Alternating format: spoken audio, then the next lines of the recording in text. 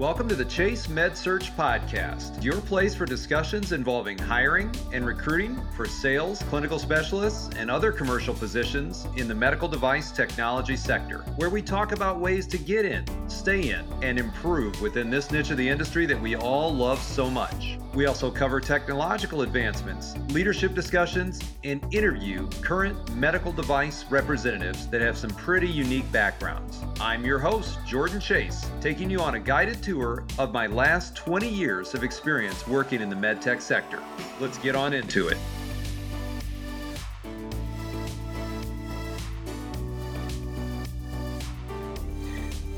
All right, welcome to the Chase Med Search Podcast. My guest today is Rob Moxon, who is currently serving as a regional manager at NeuroPace. Rob brings 18 years of implantable medical device experience to the table. He started his medical device career with Medtronic's Global Movement Disorders Group, supporting intrathecal baclofen and deep brain stimulation. His tenure also included working with pain pumps and spinal cord stimulators. Prior to medical device, Rob was a licensed physical therapist in Sacramento, California, and he's currently living in San Antonio, Texas, with his wife of 26 years and 2 kids. Welcome, Rob, to the podcast.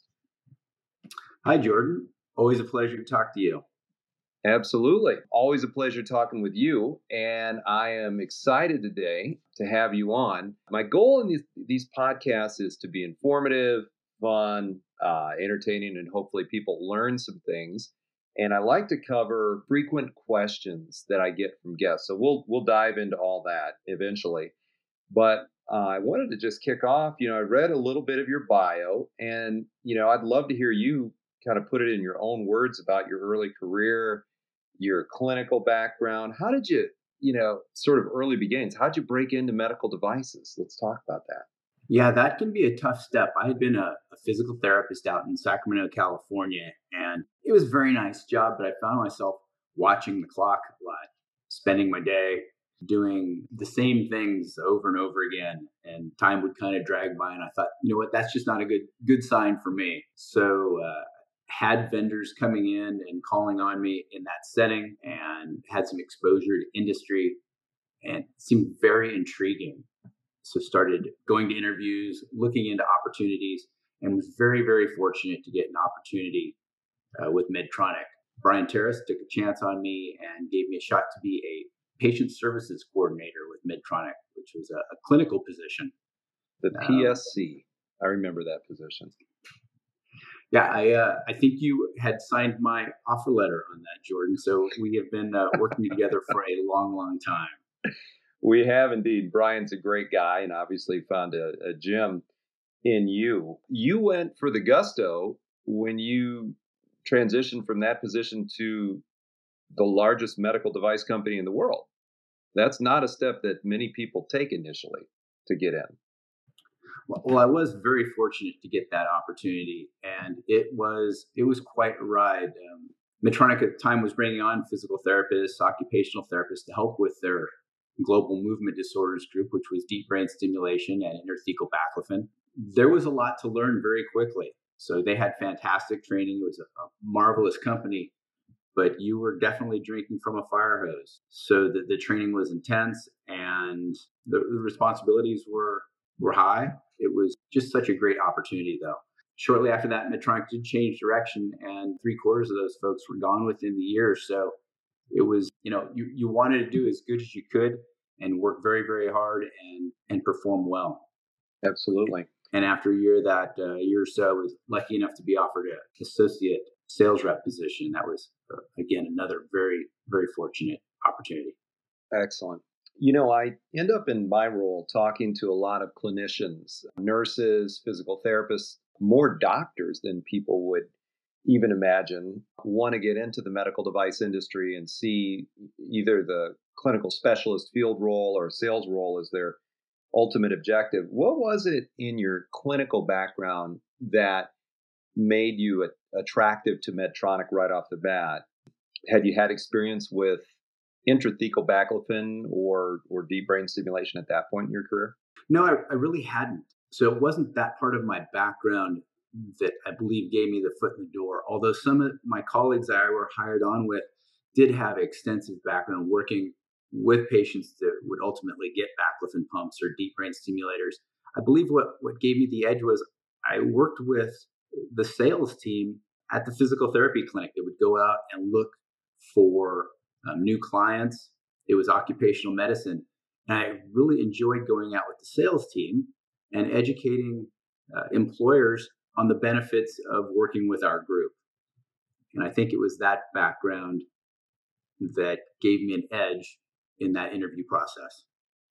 So if I heard you right, then you were not only bringing a good, strong clinical foundation to the table, but you had expanded beyond that role and you were actually seeking out and involved in sales processes around the clinic where you worked. That's right. Yeah. It was a lot of fun to go out and meet with employers and teach them about workplace hazards and just get them interested in working with the group that I was working with in physical therapy. So it was exciting to get to go out with sales reps, and I really enjoyed that. I think that came through in the interview process.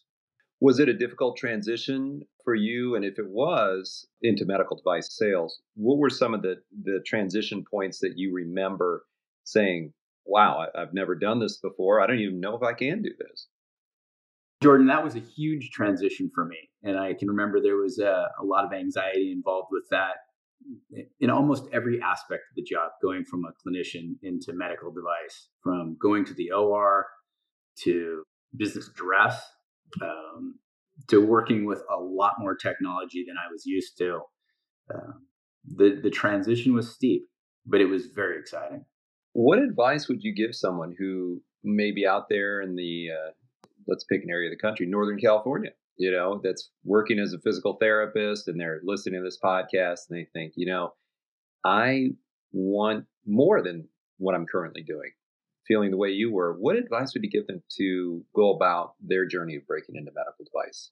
I would encourage someone to take a long-term look at where they want to go, because you may take a job that is completely different from what you're doing. You may need to take a cut in pay. You might need to do something completely different. Rob, one of the things that I often say when I'm talking to clinical folks is, as you mentioned, your long-term goal, is it to get into medical devices and sort of serve in a clinical support position? Because that's a good career. Those people are worth their weight in gold. Any sales rep in implantable medical devices knows, or other medical device niches too, they know when they have a really good clinical person that can be there, that can run the case and assist the doctor and give advice and provide all the technical support, they have a tremendous asset that helps them succeed, because no one succeeds in many areas of this business by themselves. Or I say, so that's one path. The other path is you can look at things from a sales perspective and say, I've got this clinical foundation, but I really want to move into sales ultimately. And I want to leverage my clinical foundation to get that job. And those are two distinct sort of binary kind of paths, are they not, Rob? Jordan, I completely agree with you on that. If your goal is to get into the sales side, it would serve you well to get some sales experience. And that might take leaving your comfort zone where you're currently working in a clinical position in order to get that experience. If you're working on the clinical side and you plan on staying on that clinical side, you might want to build your skills so that you can demonstrate that you can work in different environments in a less structured environment that you're probably working with as a clinician. So I agree with you. They're two different pathways usually. That's a great point. And, one of the things that I try to paint the picture for people is what a day in the life looks like as a clinical specialist. I know you were a patient services person, which is maybe a early forerunner of the clinical specialist role, or was slightly different. But can you kind of give people an idea of what the differences were when you initially started in that type of role, which was more clinical support focused, and then what it was like as a sales rep? Kind of two different pictures of a day in the life. Certainly. And you're right. The patient services coordinator was an early clinical specialist position that just had a bit more presentation an education component to it. So the wonderful thing for me about that position was just the variety of activities. We covered large territories. You'd get up in the morning, you didn't know where you'd be going from day to day was highly varied, and going in, covering cases, covering follow-up visits in the clinic with patients. It had a high level of patient interaction, which I just loved, and a high level of clinician engagement. And you got to bring your area of expertise into the OR and really become part of the clinical team. And I really enjoyed that. As I moved to sales, certainly you had to bring more value, so that not only were you bringing that clinical component, that clinical value, but then you had to bring the business acumen into it. So whether you were working with referral development or showing the economics of a product, you had to have value with other expertise in there. So that just made the job all the more exciting. Yeah, they're very different in some ways. In some ways, they're very similar. But I think one of the things that I've heard is when people make that transition from pure clinical support into sales, having a quota is a whole brand new experience. That does up the ante a bit. Having a number over your head adds a lot of pressure, but it also it feeds you. It adds excitement to the position. It's something you'll either embrace or it will just not be a good fit for you. So I know clinical folks who've moved up and that part of the job is very unattractive to them, and they tend to get out of that position. Right. But folks who stay in sales embrace the quota and that part of the job. And once you moved into that role, you enjoyed quite a bit of success. You've moved up, you moved into management. You have been a very successful manager at a number of companies now, including your current one. And there's been obviously learning and growth along the way. One of the things, though, that I do want to back up, because we talked about intrathecal baclofen and deep brain stimulation. Can you just sketch real quick for us what those are? Yeah, so when I got my start, it was with intrathecal baclofen and deep brain stimulation. And two amazing therapies. Intrathecal baclofen has an implanted pump that delivers medication in and around the spinal cord and helps people who have a phenomenon called spasticity. And it was extremely effective for people who have cerebral palsy or multiple sclerosis or a brain injury. And I also worked with deep brain stimulation, and that helped people who had essential tremor and Parkinson's, where electrical stimulation was brought into the deep brain. There was implanted pulse generator, and it was highly effective therapy, really helped people out. That's great. And you're working with a fantastic therapy now over at NeuroPace, and you have done very well for yourself over there as a manager, leading a great team. And really, this is a therapy that I think more people need to be aware of, because it serves a patient market that is in rather desperate need of attention and the kind of outcomes that this product, the RNS therapy, delivers. Can you talk to us a little bit, just in layman's terms, as if you were explaining it to a patient or a family member, what RNS therapy is and what it does? So RNS therapy is responsive neurostimulation. It's for people who have partial onset epilepsy that is drug resistant, and it's for people who are over 18 years old. It's a fantastic therapy that has 82% seizure reduction at 3 years. It gives people the opportunity to not only see what their seizures look like, but their clinicians can see the seizures. They can find rhythms in their treatments. They can help manage their medications with it. It's a truly remarkable therapy. And I've heard this system referred to as the first truly closed loop system in neuromodulation. And I can take a stab at what that means, but I think you could probably explain it better. What does it mean to have a truly closed loop system?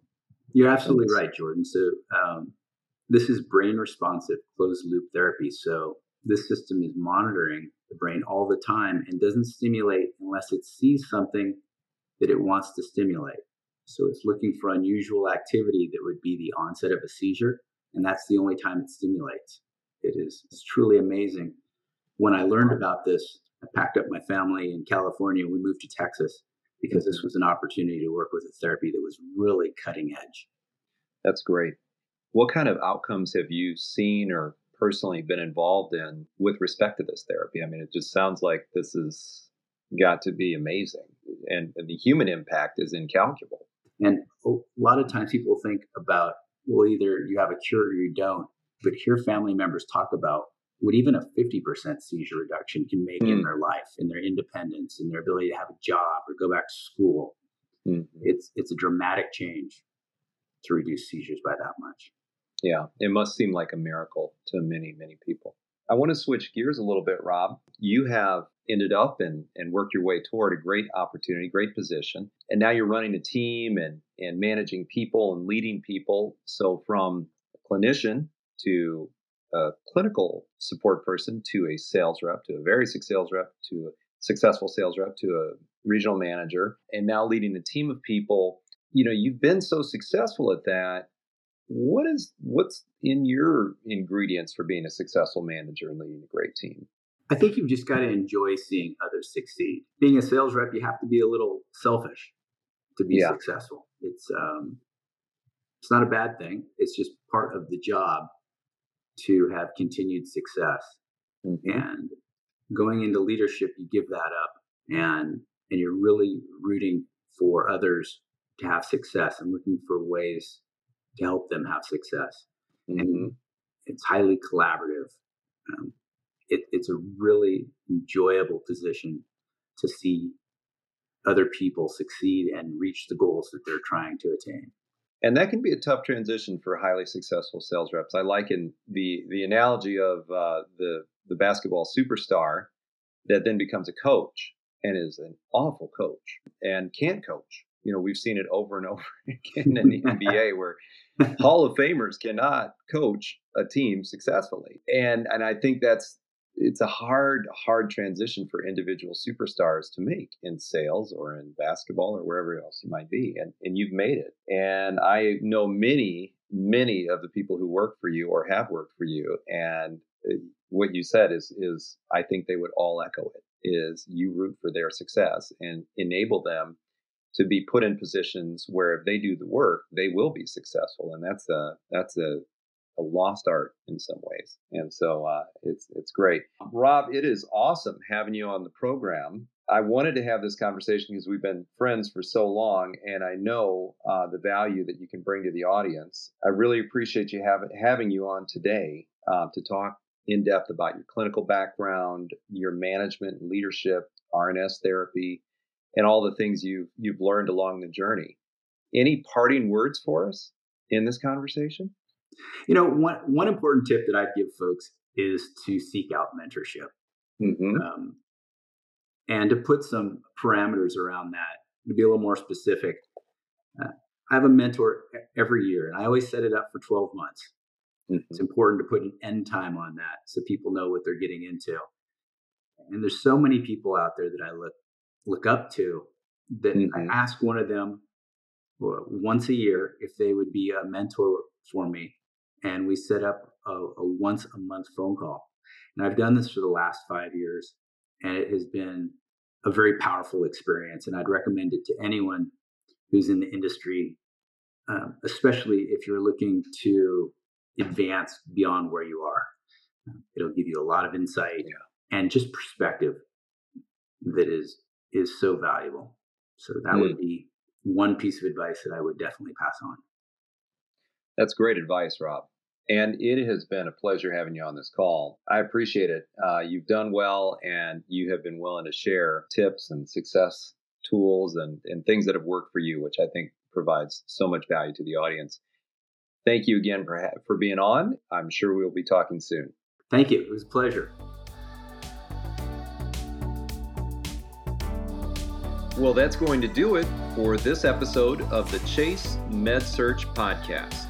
I'd like to thank you all for tuning in. I want to thank my guests for coming on today's show. I hope that you got a lot of value in the information and experiences that they shared with us. You can subscribe to the show at chasemedsearch.com and follow all of the appropriate links to subscribe through iTunes or Spotify. And don't forget to drop a like so we can expand the audience of our show. But I'm also curious to hear your thoughts on this episode, so if you have any questions or feedback, feel free to contact the show's email at podcast@chasemedsearch.com.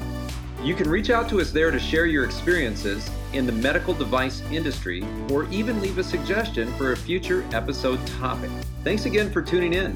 I hope you have a great week, make a difference for patients and customers, stay safe out there, and we'll see you next time on the Chase MedSearch Podcast.